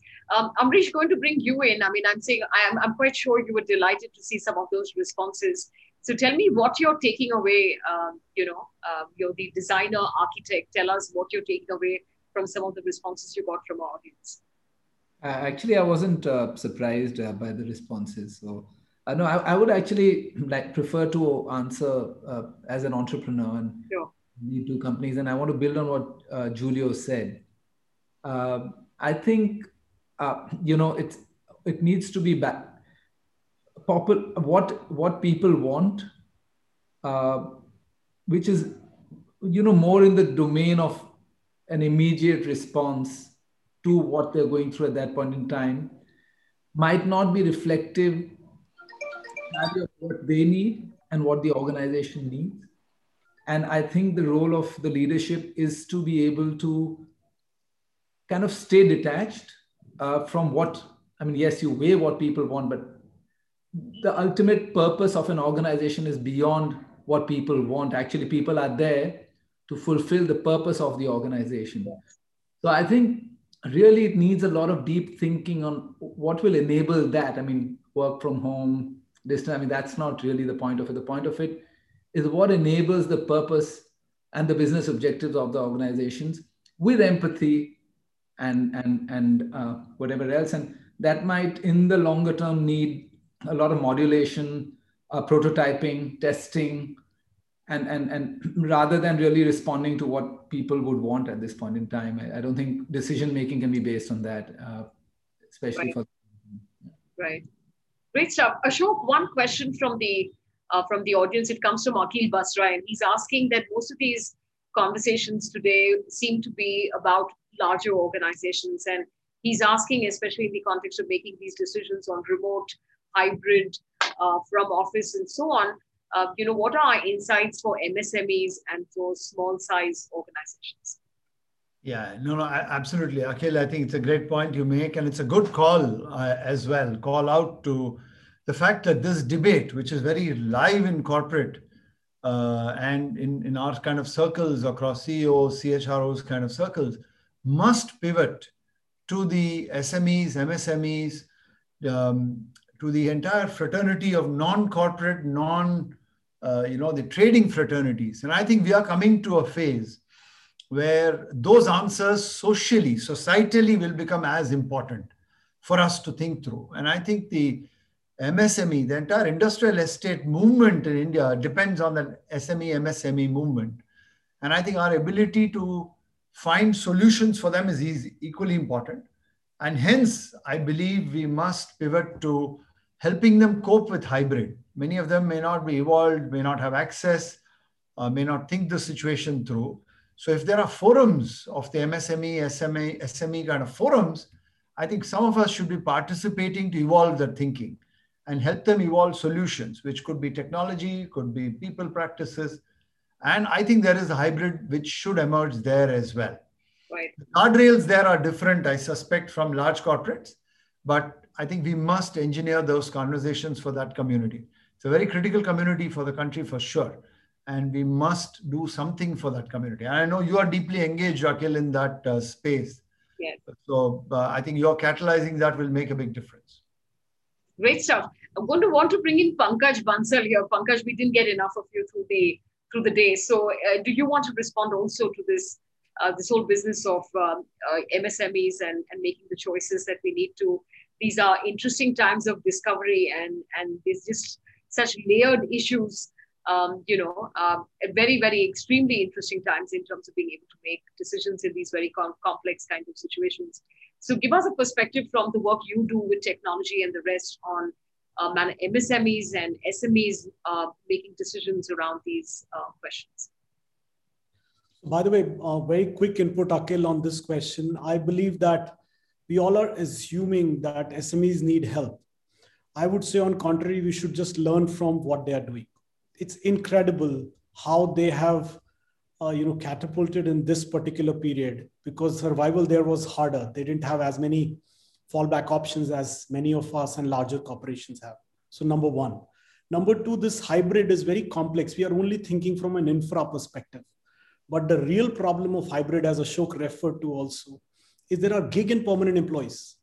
So far, our hybrid we are discussing here, but the whole definition of hybrid when there is gig worker changes. And number three, what I'm seeing is that probably flexibility and transparency earlier were used as good HR words, but now they have become mandatory because you can't run. You don't know. I've seen in meetings people introduce each other. I'm from Wipro, I'm from Vanda, because they don't know each other. The large enterprises, somebody's on contract, somebody's full-time. So that's what is happening. That's the other part. And most important element I continue to believe is that we all are underestimating the agility, power of agility that smaller and mid-sized enterprises have. So I think they will thrive is what I believe. They have challenges, but so do large enterprises. They may not have bank balances, but I have a very different take on this community. I see them looking at, they're adopting technology quicker, faster. So that's my take, Sujaya. And in interest of time, I've been very brief. I'm sorry, my being late. I don't want to penalize other co-panelists. Don't worry about it. It's been wonderful having you, and thank you for keeping the promise and coming back. Pleasure. I think all of you have been wonderful, wonderful audience. Thank you for the interaction, keeping such a vibrant chat going. In the interest of time, I've not been able to take all the questions on board, but thank you for participating in that survey. We will make sure that you have access to that report. To all the wonderful panelists, I think this has just been a very, very rich conversation. Thank you ever so much for joining in. Thank you for keeping the conversation going in the interim, and then actually turning up and enabling this conversation to become so rich. You're all essentially very busy people, and I had a huge doubt on whether everyone would eventually be able to make it. So I'm just so delighted and grateful that you made the time and you're here and you contributed so wonderfully well and with so much of passion, the interest of the learning of the audience and the LNOD Roundtable members. Thank you ever so much for this. Big thank you and shout out to the Max Estates team for sponsoring this event. Thank you for making that possible. For everyone in the audience, we've not done with this conversation. We continue with LinkedIn Live, talking some more on the future of work post-COVID-19. These are such interesting times and you can't ever have enough conversations around them. So LinkedIn Live on the 4th of August, and join us, diarize the date and join us. Some other very interesting conversations coming up as well. Don't miss the 50 and out conversation on the 10th of August.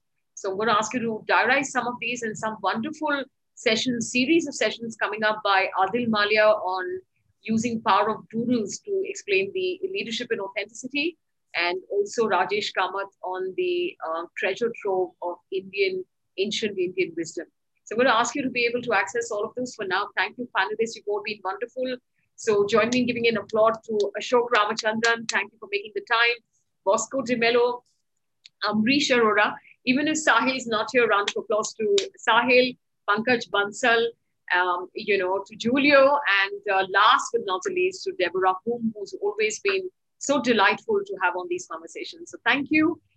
The Max e-brochure is on the chat should you want to access and know more about them.